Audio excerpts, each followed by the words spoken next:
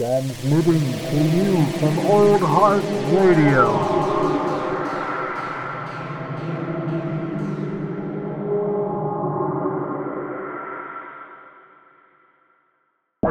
This is perfect because the music's still playing at this point. Lot to start. Watched a movie last night that I think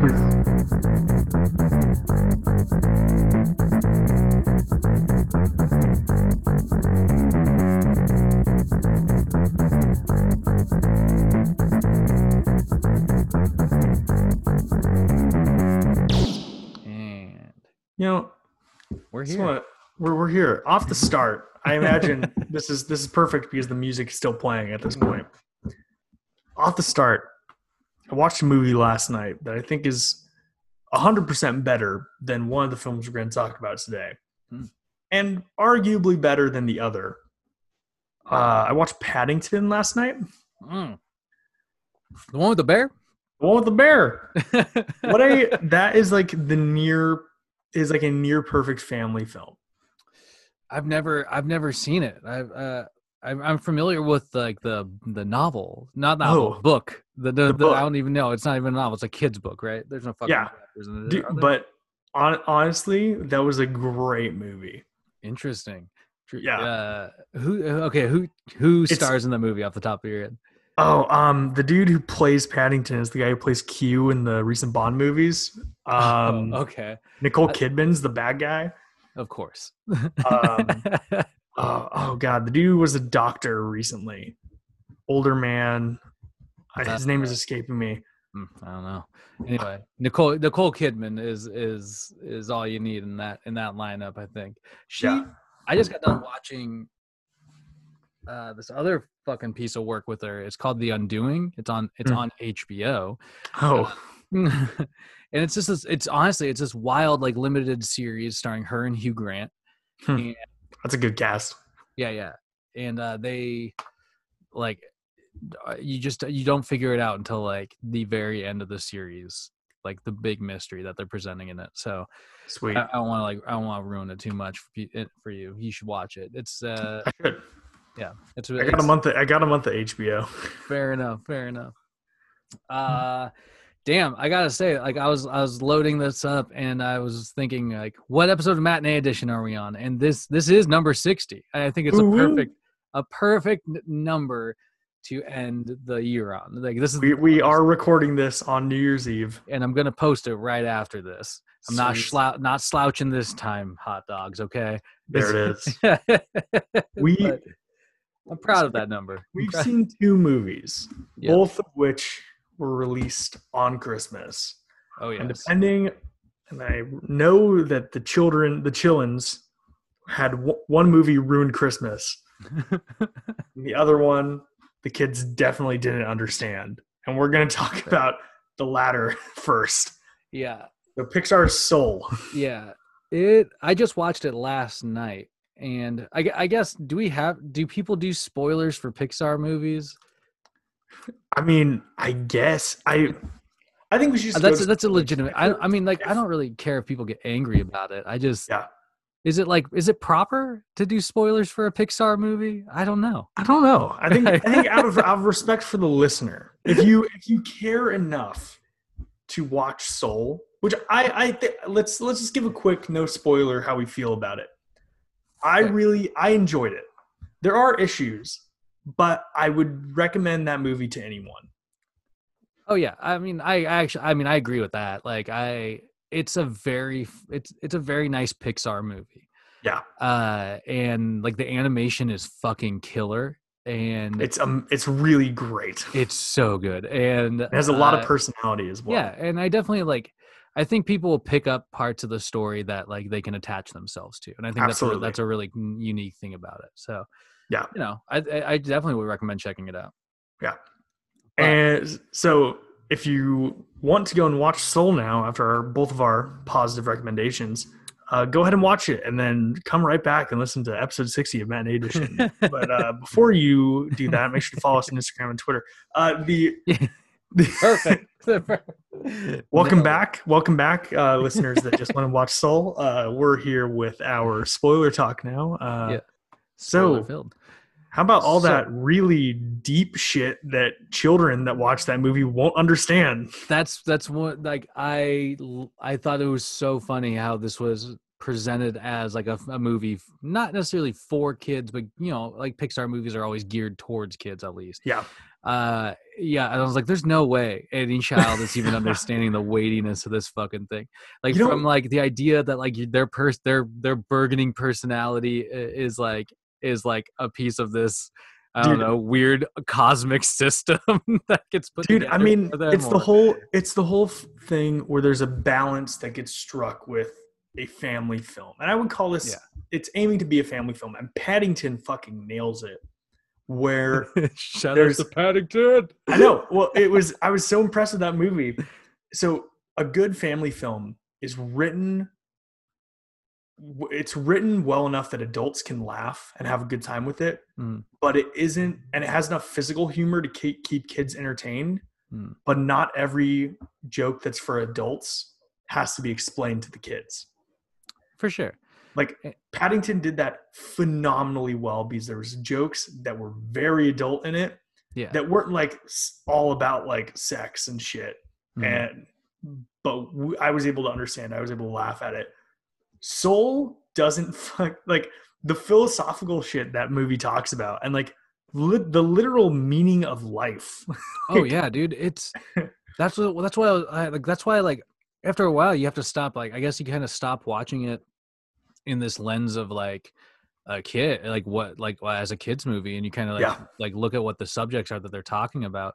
And sure, there's like, you know, elements of fun for the kids. It's almost like a reverse Pixar movie where like it's prominently for adults, but it's like wrapped up in fun animation so the kids are entertained with themselves. Yeah.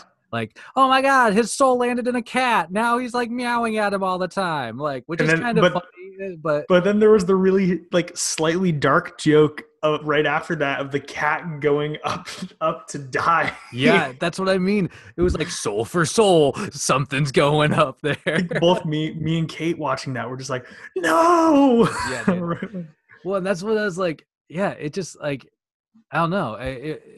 Oh god, one of the things that got me was like when he kind of first starts like pairing up with 22, his like partner, his like mentee soul. He's what's the guy's name again? I'm blanking off the top of my head. Jamie Foxx. What? Yeah, Jamie Foxx's character. He's like mentoring a soul, and he goes through like his own like life for a second. And like there are plenty of like, I mean, granted, like the first thing he walks up to is like him clicking and like on a remote and like looking at a TV, and I was like, oh my god, we're all doomed. But then it was like, I mean, he started looking at other. I don't know. It was just like it was. I don't know. It was just wild how so quickly they made his character realize that his life was nothing. Or like at least in his mind, you know what I mean? Like in his point of view, because he didn't do this one specific thing. Yeah. And I think that's important as fuck for people. I will say when they brought it back to him doing his one specific thing and then not feeling gratified with himself and not feeling like he was prepared to like die as soon as he walked out of the door. Yeah. Was like it really wrapped up like the human condition in a very interesting way that definitely kids wouldn't be able to understand, but I thought was really meaningful and really a cool thing to see over film. Yeah. Well, and that's what I mean. Like, I feel like they geared this story more for like maybe young adults and adults just to like kind of, you know, because like, I don't know, like I don't know a single fucking kid that wants to ponder the meaning of life. You know what I mean? Yeah. Like, I mean, and even like some jokes in this, like my favorite bit in the film is when they're going through like the mentor like introduction thing. Oh yeah. And there's the kid at the U seminar. Yeah. There's a kid that was like the kid's like, I'm a highly driven megalomaniac that is completely opportunity reliant. Yeah. And they just go, wow, this one's going to be a handful. Yeah. I mean, that was kind of interesting. Like, that was kind of fun, like seeing, I mean, once he got to that dimension or whatever you want to call it, where they're like creating new potential souls for the earth or whatever, like it was kind of like it was interesting seeing how they broke it down, but it was also like, I don't know, there's just something so weird about it because I was just like, it gives people like this sense that like, you know, your personality's built for you, and that's something I really didn't like out of the whole movie. I was just like, that's not fucking like that's I think that's a bad lesson to teach kids. Well, I think that said, it's like, it's interesting you say that. I actually think that was something that was in there for ease of understanding for kids. I mean, probably, but I think that's I think it's not like I just think they could have. It's definitely not productive. Yeah, I don't think it's productive. But I mean, overall though, like I was saying earlier, like things about this movie, I loved the music in this movie because it's great. I fucking love jazz anyway. So it was just like, it was nice to like just have and even like once they got to like the whatever, like after before life shit. Yeah. They like, even then the score, how it swapped from jazz into this like cool like ambient synthy stuff was really cool. Absolutely. Yeah. The animation again was fucking phenomenal. Like the shots of him playing the piano and like watching his fingers go over the keys and move and everything was so fucking trippy. I was like, what the heck, man? I'm curious because Pixar always gets like experts in to advise on the presentation of like art in their films. Like they got, I think the best one is they got his name's something Keller, and he's like a highly notable chef who has like 7 Michelin star restaurants at this point. He came in and did all the advising for the kitchen design in Ratatouille. Nice. And there's like, that's just the example that I know off the top of my head, but so they probably brought somebody in. Yeah, there's somebody in. Like I remember seeing with like a ton of different stuff, like a ton of different movies from them. They had different experts advising on how to present it. Fair enough. I'm intrigued to see who was the jazz guy. What was kind of extra. I agree with you. I'd have to look that up. One of the things I loved that also kind of like got me visually for a second was when Terry, the character Terry, first goes into like the real world or whatever and interacts with that different type of animation. Yeah, it was so fucking cool.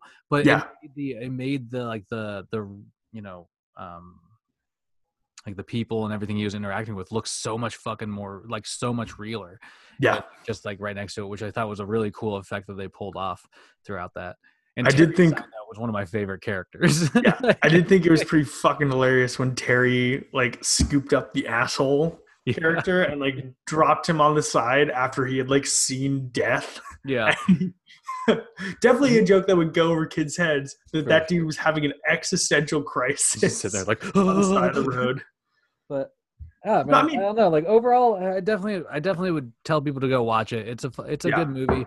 I just think there's a few things I was just sort of like, I don't know, weirded out about. But like, you know, overall, like there's definitely way more elements to like enjoy about this movie. You know? Yeah, it's definitely like it would go over kids' heads, but in the same way as like this movie feels like, oh, let's take the existential / like life. Like the what we expect and want from our lives of the beginning of Up, which I know you haven't fucking seen. Haven't watched it. The first 15 minutes of that, it absolutely tears adults apart because it totally pays in. It totally is like the themes of this movie. Mm-hmm. It's like they saw, oh, people love that shit. Let's just make it a whole movie. So I don't think this. I think this entire movie goes over kids' heads, but will be like extremely emotional for adults. Hell yeah. I agree. I mean, get into it though. Yeah. I just recommend people look at it and take it in because it's I don't know, like all Pixar movies for the most part, even the ones I haven't seen, which I'm just like immune to at this point. They're all on Disney Plus, but they're all fucking worth watching. You know. Did you ever watch Onward? No. You should check it out. Good voice cast. Fair enough. That's the other most recent one that's on Disney Plus. Fair enough. But. Okay, so from something reasonably good to the other movie that dropped on Christmas. Legitimately was bored through so much of it. Yeah, so you have a drawing of her behind you in your room. Oh, hell yeah, because as a character, Wonder Woman is a fantastic character, but Wonder Woman in 84 had left some things to be desired. Again, I guess spoilers if you really care, but like it sucked.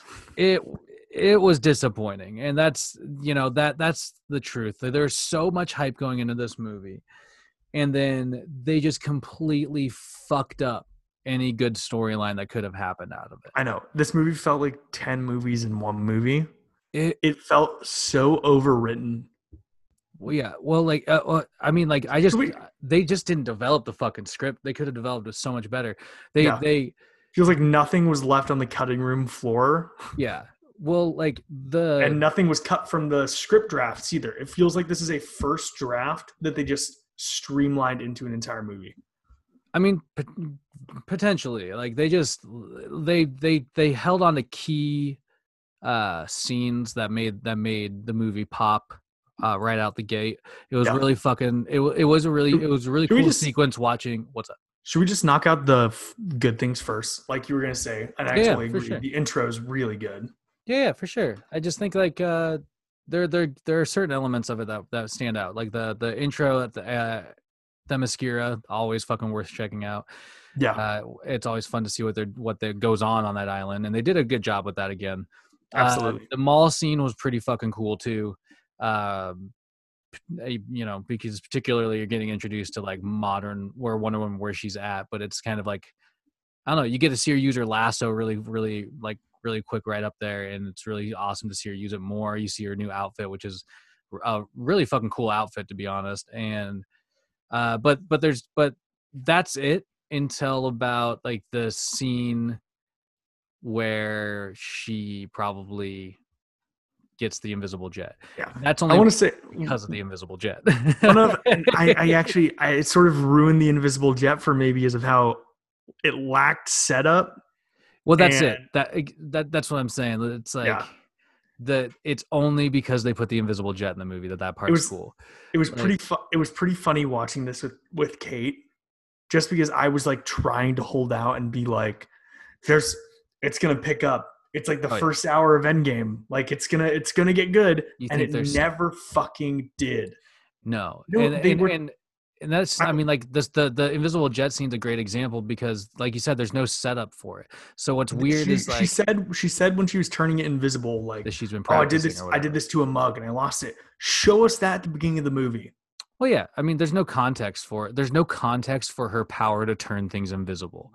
There's also no context for her flying, but we'll get there. No, there's plenty of context for that. Well, not in the movies, but there's plenty of context for her flying. Like she flies all the time in the fucking comics. And she does. So it's about time she did that. It's the problem with her flying is that it's not in line with the continuity of the Snyder movies, which Patty Jenkins has said that she tries to align her Wonder Woman movies up with. If it's in line with the Snyder movies, then why the fuck did nobody in Man of Steel mention that day where everybody's wishes came true? That's what I'm saying, dude. There's so many plot holes in this throughout this entire fucking movie. And Soviet Russia and the U.S. went for mutually assured nuclear destruction. So basically, they like took elements from like The Watchmen. Yeah. They in that whole sequence, because that's all it was. It was just like all right, now we're just gonna play on everybody's nuclear fears. Yep. For some reason, like, what would happen if the Cold War actually happened? Yeah. But to be honest, the idea of Maxwell Lord was, I love Pedro Pascal, but his character is fucking weird and stupid, and they didn't do him right. Like I want to touch on like two more positive things, relatively positive. Yeah. One of which is Pedro Pascal, and I will actually defend. I don't think so, man. I think he fucking sucked. Like, really? Yeah, I think it was a fucking. I think it was a garbage performance in being. He did a garbage performance based on a garbage script. Yeah, I don't think the failures of character are the actor's fault. I think Kristen Wiig was fine. I think Gal Gadot was fine. I think fucking Chris Pine was fine, and I think Pedro Pascal was enjoyable to watch. But they all were failed by the script. I don't know, man. I'm not gonna. I guess we're gonna disagree on that one. I don't think he was. I think. He was probably, aside from Kristen Wiig, he was probably the least enjoyable person in the movie. Really? Yes, because like you know what to expect from Gal Gadot. Yeah. Like you know what to expect from her acting. She nails Kristen Wiig. Sorry, go for it. No, we're impassioned. The Kristen Wiig was they gave her comedic moments, but they also showed that she doesn't like she can't be taken seriously. Yeah. Which sucks for her as an actress, but it's just the truth based on this movie. Why the fuck? Why did they do the Electro from Amazing Spider-Man or Jim Carrey in Batman Forever route of this? Why do that? Why does it always have to be a nerd that becomes confident because they got evil powers? Yeah. Like, well, it's like a mixture, dude. It's like she kind of like her character is the one that probably like evolves and you get the most Yeah. like story, like you see the evolution. Like Yeah. everybody else's character changes over the movie, but it's just like all of a sudden. yeah, it's like it's very jarring. And I want to quickly on like the note of script and like pacing and structure of this film. The one thing that I feel like Gal Gadot really nails about Wonder Woman, especially in the first movie, is that she understands the physicality of the character. She might not have like amazing acting chops. Yeah. But I mean, like we saw in Fast and Furious, she looked good riding a motorcycle. She's intimidating as fuck, holding like fucking around with people. Exactly, like, dude. She has that physicality, but this movie is 2.5 hours long, and there are 3 action sequences featuring her. Yeah, it's such a waste. It was so weird. Like that was. And the case. one of the action sequences was in the golden chicken armor, and it looked like garbage. It looked absolutely ridiculous. But like, you know, speaking to her character throughout this movie, I just thought it was so absurd that it took her so long to like try to get her powers back. Yeah. And I thought it was absurd that like it was just so weird. It was like you're depowering the strongest female character in like the DC continuity. Yeah. And you're doing it because she loves a dude. And I was like, that's like the most bullshitty thing to fucking do to Wonder Woman in a fucking movie. Let me just say, like the intro scene when they get to the 80s and it's the mall heist in the fucking Starcourt Mall from Stranger Things. Yeah. They the kids were there, I swear. Like that was like absurd. It was fun. It was really buying into the vibe of like the Superman movies. Like the early Superman movies. Like it was campy, it was sort of dumb fun, and I was so excited. But after that, like it didn't feel like a movie that was set in the 80s at all, except for like Steve Trevor wearing the clothes and shit. It was the mall scene, and that otherwise you could have just made this movie in present day pretty much. Like and that was like the weird thing about it. Like the only thing that kept the time after like those couple key scenes which shout outs to Chris Pine's humor. He hit his humor notes. I gotta be honest. But even if Steve Trevor is a glorified plot device in this film, Chris Pine is a charismatic actor nonetheless. I saw this great tweet, speaking of Chris Pine's character in the movie, that about it was like, how weird is it in Wonder Woman that she sleeps with this dude that just is like Chris Pine's body is inhabiting, and then at the end of it, she meets that dude and doesn't even tell him or anything. And it's do you know what that guy's credited as? What? Handsome man. Handsome man. I want to point out one other thing on the 80s though. First, there's the one noticeable improvement in this movie over the first Wonder Woman, in my opinion, is the score, because Hans Zimmer did it. Yeah, for sure. He's a gift from God. It is phenomenal. They didn't use any 80s music in this movie, which blows my mind. And I had to go back and look and see if the soundtrack had anything on it. There was nothing. The trailer was to that fucking awesome cover of Blue Monday. And then they proceeded to not use any 80s music. If you're going to do nostalgia, play on the nostalgia. Probably could have done a little bit. And it's like that scene with Cheetah like doing deadlifts. Throw some Madonna on that. I mean, come on. It's ripe with these moments, which I did see something. I was listening to Mostly Nitpicking. They did a 3-hour and 45-minute long podcast on Wonder Woman 84. And they were talking about how it seems like they weren't able to get music rights for streaming, because there are there are tracks in this movie that are ripped out of Batman vs Superman and the movie Sunshine for no Sunshine's apparent a good reason. movie. Oh yeah, it's a great movie. Well, that's weird. But yeah, it seems like they were looking to get music rights and then weren't able to. That's Which is interesting. bizarre to me. Kind of quick here. We got to talk about the end scene. The end scene, like whole sequence. Starting with Wonder Woman and Cheetah fighting. It was Why? I want to just not good. Even right before that scene. Why the fuck did they show Wonder Woman flying without the armor that has wings? Also, the scene of her learning to fly. Yeah. I don't care if there's like precedent in the comics for her to fly. I'm cool with that.